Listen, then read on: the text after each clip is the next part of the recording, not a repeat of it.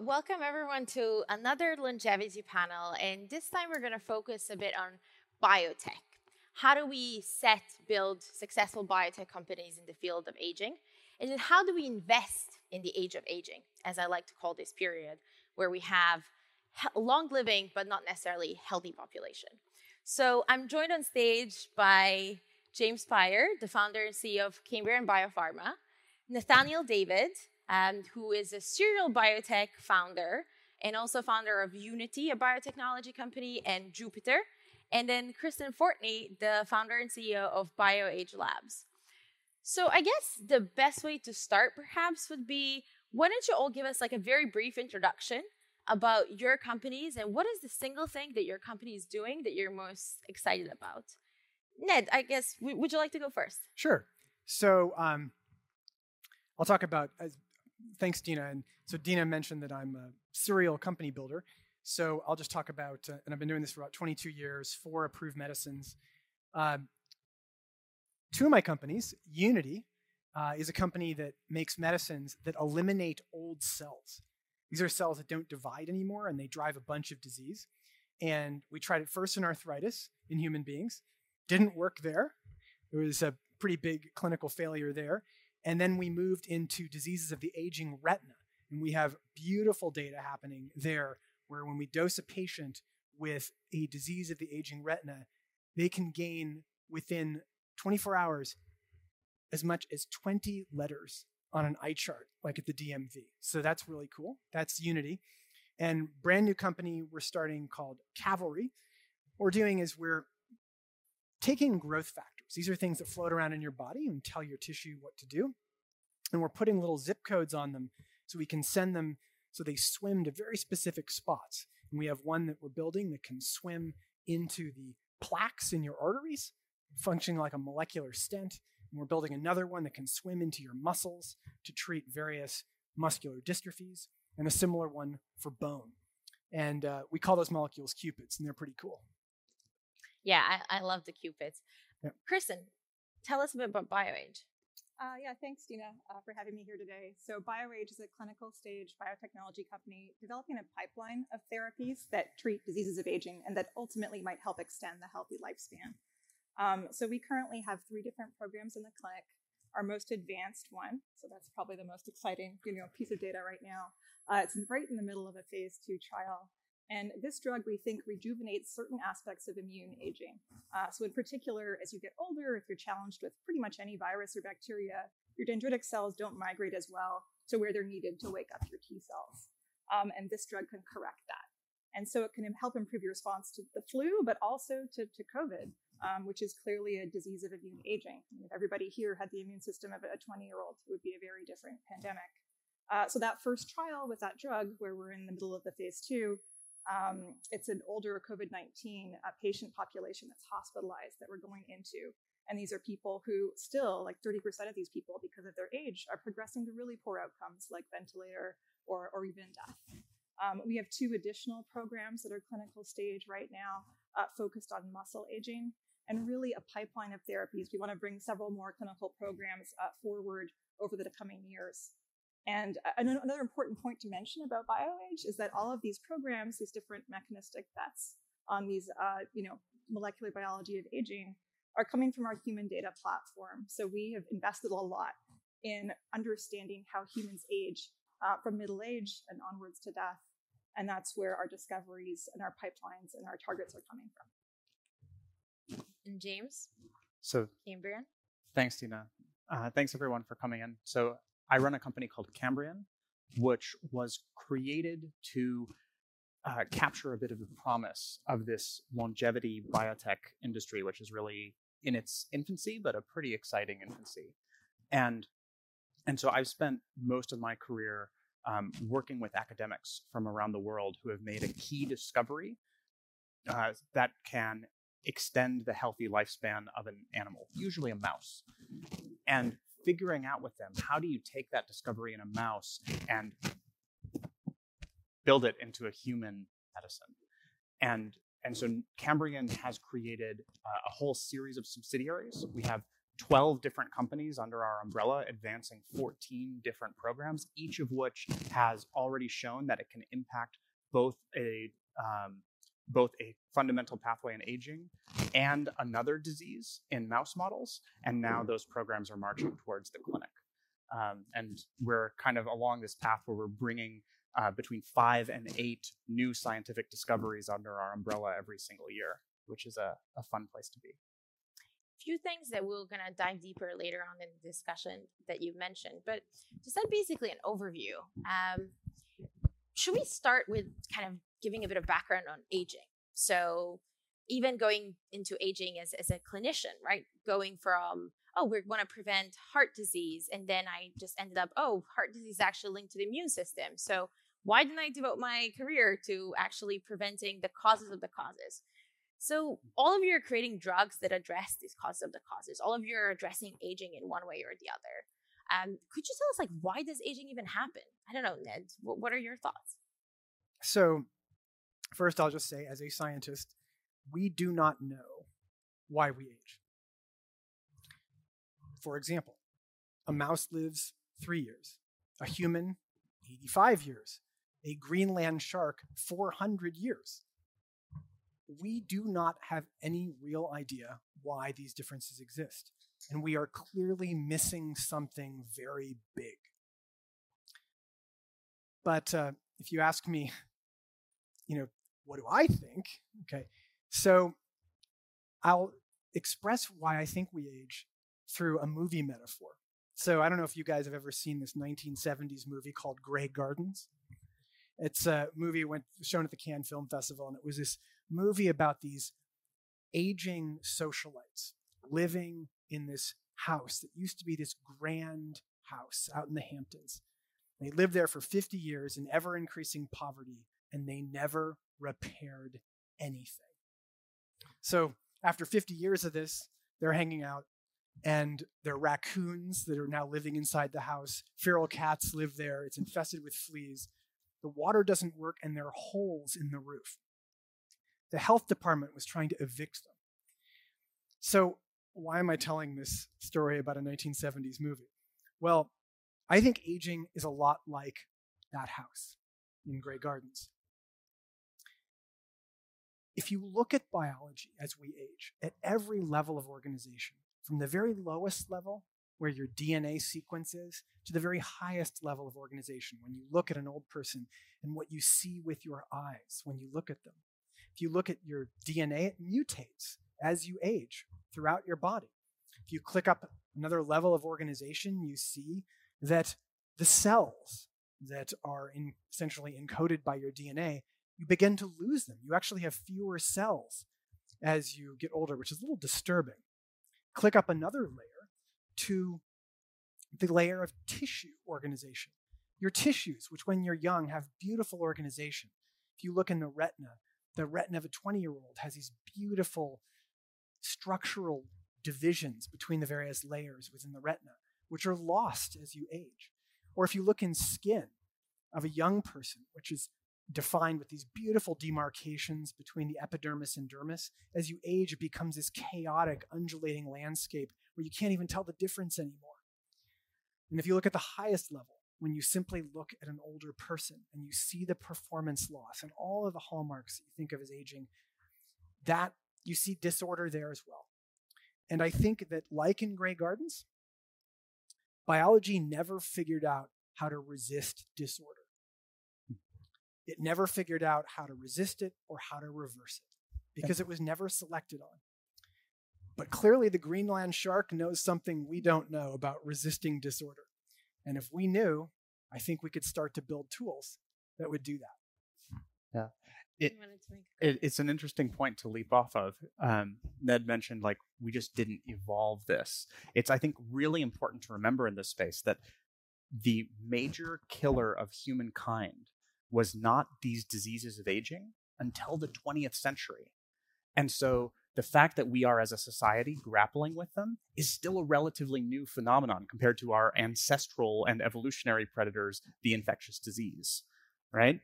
And so, we were programmed in some ways by evolution or selected for an evolution to become healthily into our reproductive ages. And then after that, there's like some benefits of growing a little bit beyond that, but not huge ones.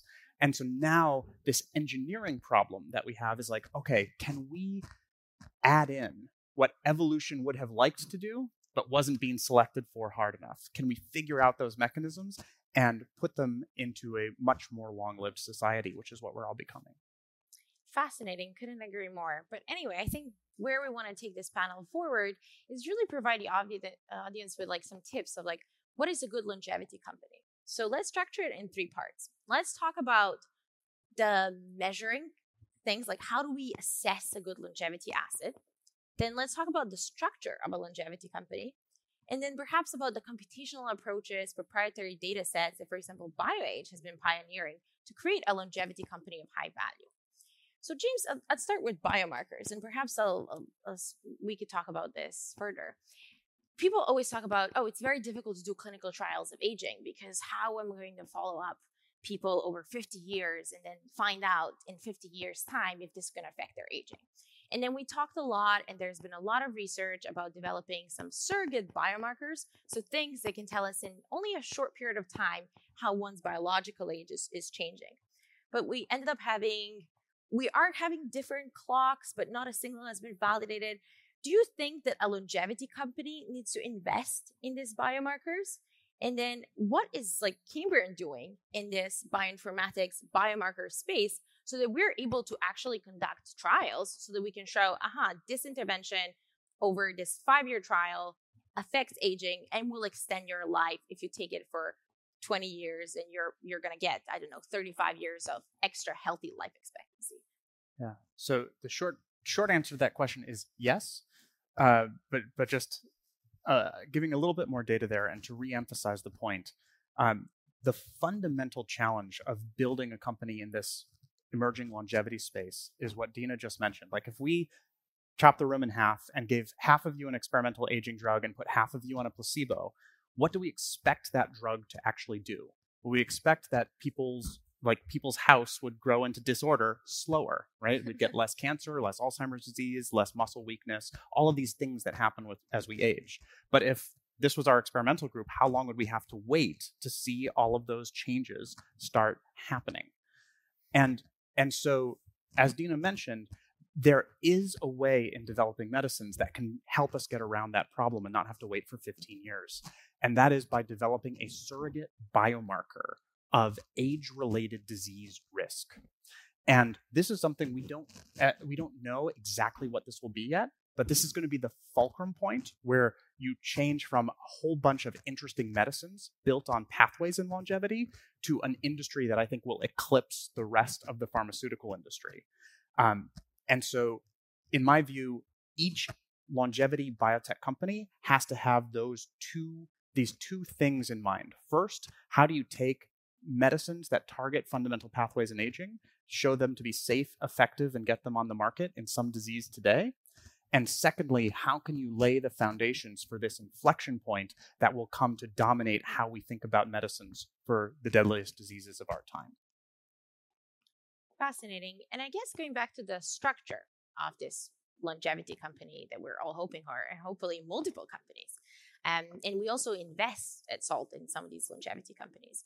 So how should this company be structured? Should it be a single company that's got multiple clinical programs? Should it be a distributed company, more like an LLC structure with multiple subsidiaries? Kristen, could you tell us a bit more about how you set up BioAge and which model did you choose for, and which model do you think is the best one? And there are pros and cons that we'll discuss together. Yeah, I mean, like that's a challenging problem. I think what is the optimal model in biotech, and I think it's evolving. It depends as a function of what the investment climate is, but also what your strategy is as a company. And in our case at BioAge, all our targets are coming from our platform, and we've invested a lot in really the human data sets to evaluate the targets, to de-risk our clinical indications, but also just the really old mice that we use to test out all our interventions in the common indications that are our focus areas. So leveraging those over and over again, we're we're going to be a platform style company, which has worked out well for a lot of other, I would say, comparables in our space, like Recursion and others. Yeah, Denali. Yeah. I guess people often say it could be easier to go public if you kind of concluded everything, but how do you risk stratify? Ned, you've done both. Like, can you tell us a bit about your experience? You've been in both worlds. Yeah, so I wish I knew what was best. We're in the midst of lived experience right now, but I've, over the last 22 years, all the companies I built were normal. When I say normal, meaning you set up a C Corp, you divide up stock, you put people in it, you raise money. And that seemed to work well enough. Jupiter, my new vehicle, is actually set up much the way Cambrian is set up, where it's a structure where we have a sort of top co on top with, what's Jupiter, of course, has moons. So every one of the companies we start actually begins with a moon of Jupiter name. And there's lots of moons of Jupiter, 79 at last count. So we got a lot of names we can work with. And so we're giving that a try. And I think actually James has a really good explanation as to why this works. James, you want to talk about the academic? Yeah, sure. Yeah. I'll jump in. So my general view on the biotech space broadly, not just the longevity world, is that discoveries most discoveries are coming out of universities at some point, and those discoveries are going to fall into two broad types of categories. Discoveries that create a platform that allow you to make a number of other fundamental discoveries. This is kind of what BioAge has, a platform company, and then individual breakthroughs that lead to a single opportunity to make a drug, a single hypothesis, but that has binary risk, right? Where it's either gonna work or it's not going to.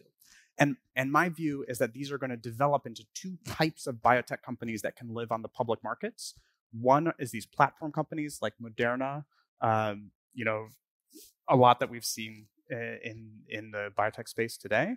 And then another are what I call engines, where it's more about how do you source and operationalize these individual discoveries from around the world and then wrap them together into a single risk diversified entity. And that's what Cambrian is.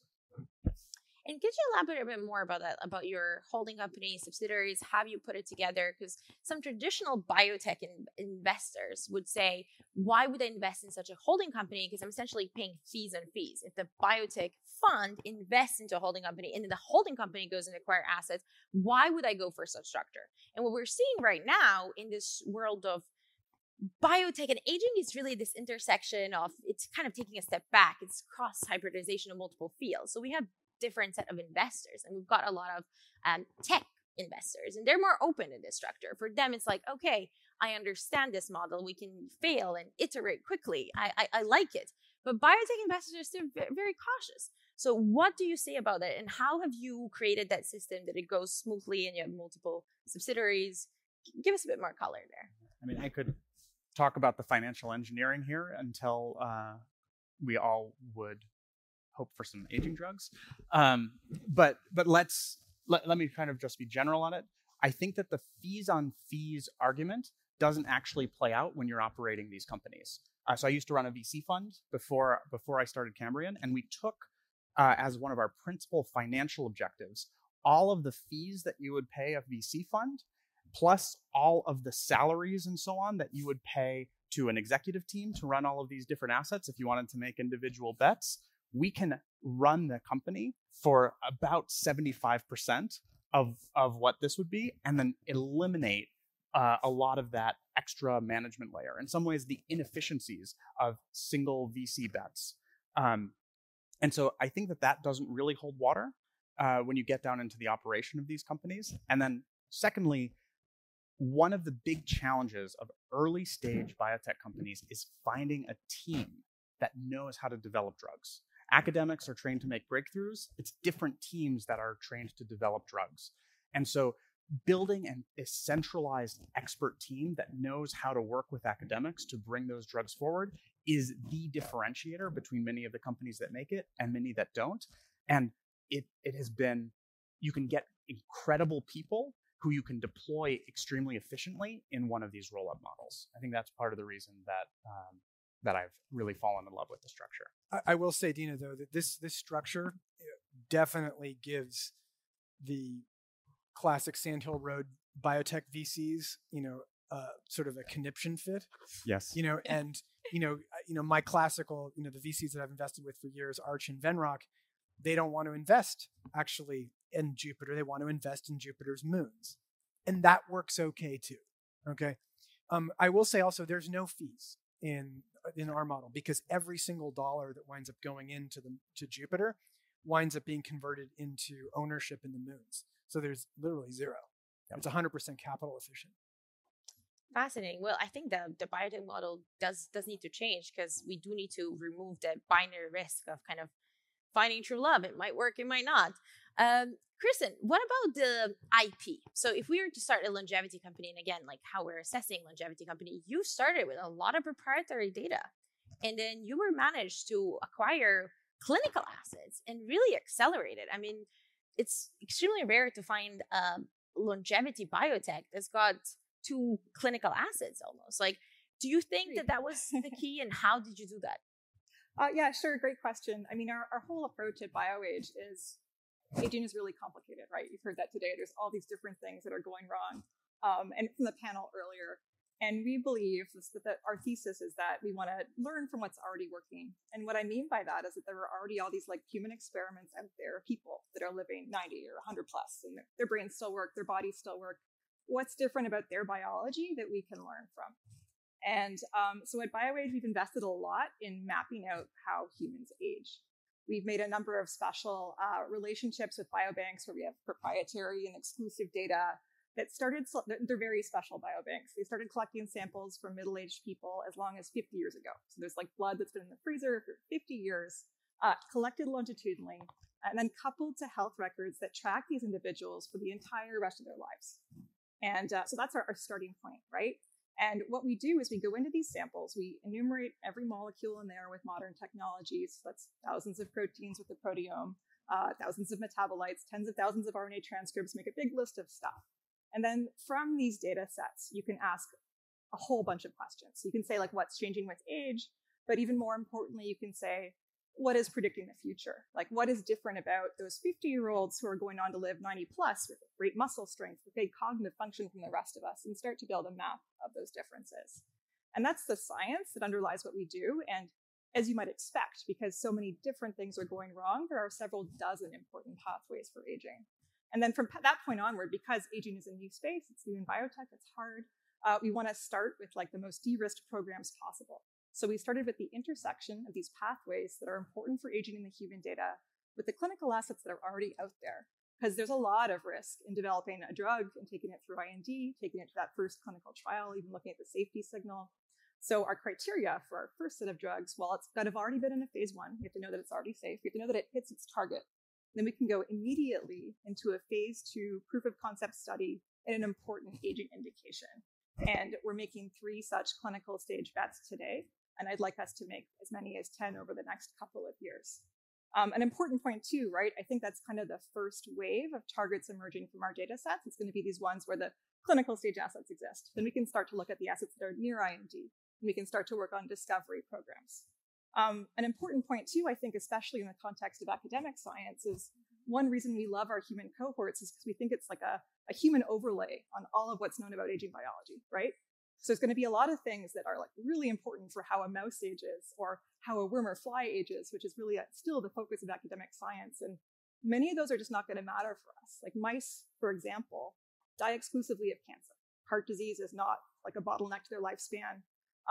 Alzheimer's never happens, which is why they've been a terrible model for Alzheimer's drug discovery. So we like being able to use our human data to say, like most, and I can tell you, right, most of the things that work on animals, you don't see a human signal. And that doesn't mean that they're not going to work, but they're much less compelling than the ones where you see a massive human signal. So for example, the drug that we brought in most recently from Amgen, it's an agonist of the apelin receptor. Apelin is an exocrine that circulates in your blood. There was a Nature Medicine paper from one of our collaborators a couple of years ago showing that it can increase mouth health span. So it actually, if you gave it to older mice, they ran better on their wheels. But then when we looked in our human data, you saw this really strong signal where if you had higher levels of apelin at middle age, you're living longer, your brain works better longer, your muscles work better longer. And that's the kind of data package that we really like to see. And the way that we work is we see the human signal, Then we reach out to a company to get an asset and we stick it into our in vivo models. So we did a whole bevy of muscle aging models in mice with Amgen's drug, and we're very excited by the results, and we're going to start that trial in a few months. Absolutely. And you've touched upon a very important topic, which is clinical trials. Regardless of how excited we are about aging is not recognized as an indication by the FDA. And a drug needs to pass through trials and show some results in order to be approved, in order to be licensed. So often a challenge of these companies is what indication, what disease should I almost pitch this drug to so that I can have a good trial, and then my drug will be in the market, and then we could potentially use this drug to cure other things and potentially be used for prevention of aging. Ned, I think you do need to tell a story there about how did you struggle once you identified a scientific pathway with the indication, and how you managed to find the right indication, and how should longevity companies think about conducting clinical trials? So I come at this question pretty differently than James, probably more similar to the way Kristen thinks about it. So I'm a drug hunter by trade. Okay, I don't necessarily try to cure aging. I use aging to help discover drugs. And so the way I came at this was really with the grain in terms of how FDA and similar agencies want us to discover drugs today, which is pick a disease that you can point at, that you know people suffer from, and make a medicine for that disease. Hey, if it impacts aging, great, but please don't talk about it, right? and so that's the approach we took at Unity. Going after first arthritis, which is the primary reason it hurts to be old. I would say that's pretty close to aging. And then, of course, diseases of the aging retina. And so, we shied away in a very intentional way from trying to use some sort of biomarker of aging and stuck squarely to diseases of aging. I think that an agency like FDA, which views itself primarily, and it's in the DNA of the organization, as a protector of the populace. After all, they started regulating food, before they did drugs. And the notion that they would allow you to make a medicine that would impact the very slowest thing that happens to us, which is aging, is just against their DNA. It's against their culture. Now, will that change occur? Sure, maybe. But I think it's a very uphill battle. And I think it's a really tough slog. Fascinating. I'd like to comment here too, actually, because this is probably, it's drug developers and aging. It's a central topic, right? Yeah. How do you actually, if you believe you have an aging drug, in your hands, in our case, it's rejuvenating muscle aging or rejuvenating immune aging. How do you get the most out of that? And in our case, we're committing to mechanisms that we think ultimately could be safely administered to a large population chronically. We've made those decisions so far. But yes, we have to start with an acute indication that's a real disease, because otherwise it's a hard road. We're trying to have the best of both worlds by going to town on secondary endpoints, right? Because we're giving our drug, which we think is addressing an aging mechanism in a specific disease context, but we want to know, are we also slowing their aging? So we're very interested in collecting omics biomarkers and using wearables to collect motion data and learn as much as we can about the aging of these people as well. Hopefully as to guide indication selection, right? There are a handful of examples like statins, which are kind of prescribed like an aging drug today, right? But which had a sort of more narrow start, and the indication label, widened over time. And I think we can learn from this. Yeah, we could use it as a way in and then expand the indications. And I guess the final question, this is still an audience that actively invests and supports new technologies. What single technology or breakthrough that you think will happen in this decade are you most excited about and you think will have an impact on human longevity? Who wants to go first? It's a difficult one. All right, Ned. So this decade? Yes. So it's going to be how to properly dose rapamycin. So rapamycin is a drug that's approved in the United States for, believe it or not, when you get a kidney transplant, so you don't reject it. So you take this drug every day and it tampons down your immune system. Now, turns out this drug given at a much lower dose, about 1/7 the dose, will extend the lifespan of rodents by 30%. And it works in flies, rodents, every species we've tried it in, this drug works. And this, but no one knows how to dose it. And no one really even understands why it extends life. It's a mystery. But figuring out a safe and efficacious dose of this molecule is going to happen this decade. And it's going to be something that will, when figured out, be used by tens of millions of people. Fascinating. There were actually studies, we mentioned that rapamycin or rapamycin analogs might even be used as immune boosters together with effective vaccines. So yes. It's something that I think has accelerated an interest into the field as we battled through. Yeah, there's an extensive literature using rapamycin, both in humans as well as in animals, in which your response to vaccination doesn't go down, as you might intuitively think, but goes up. Again, mysterious as to why. Yeah. James? So I guess it would be fun to just talk about RAPA for a while, and we could have a panel just on that.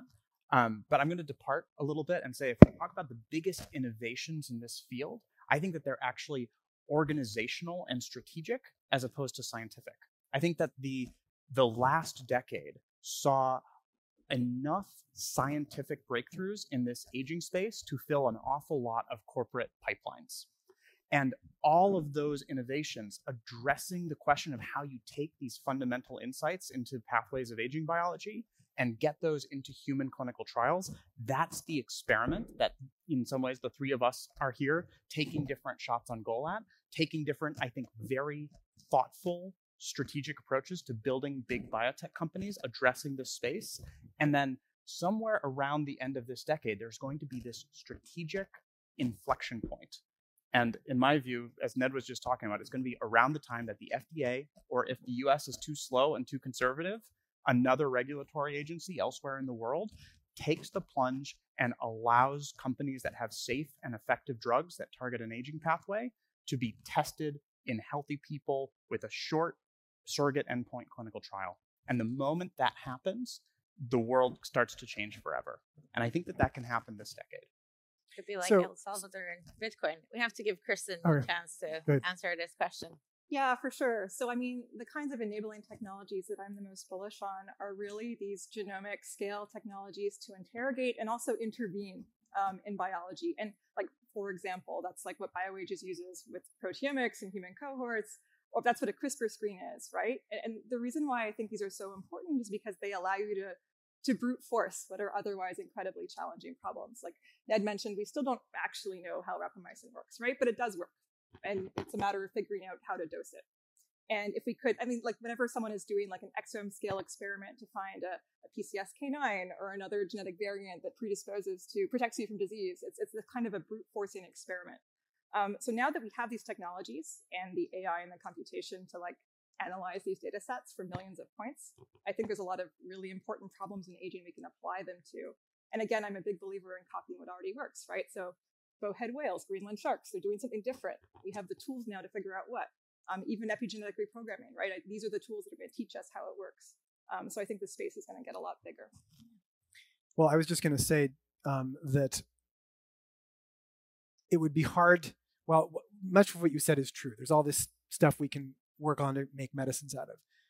But the notion that could be more exciting than knowing why a Greenland shark lives 400 years, that stretches it, I think.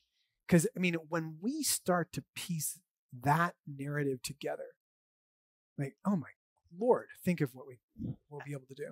I'm with you. Yeah. I mean, as a scientist, nothing gets me more jazzed about that. But I think that the inflection point for this field is not going to be finding the next rapamycin or the next, whatever's driving the 400-year lifespans of the Greenland shark.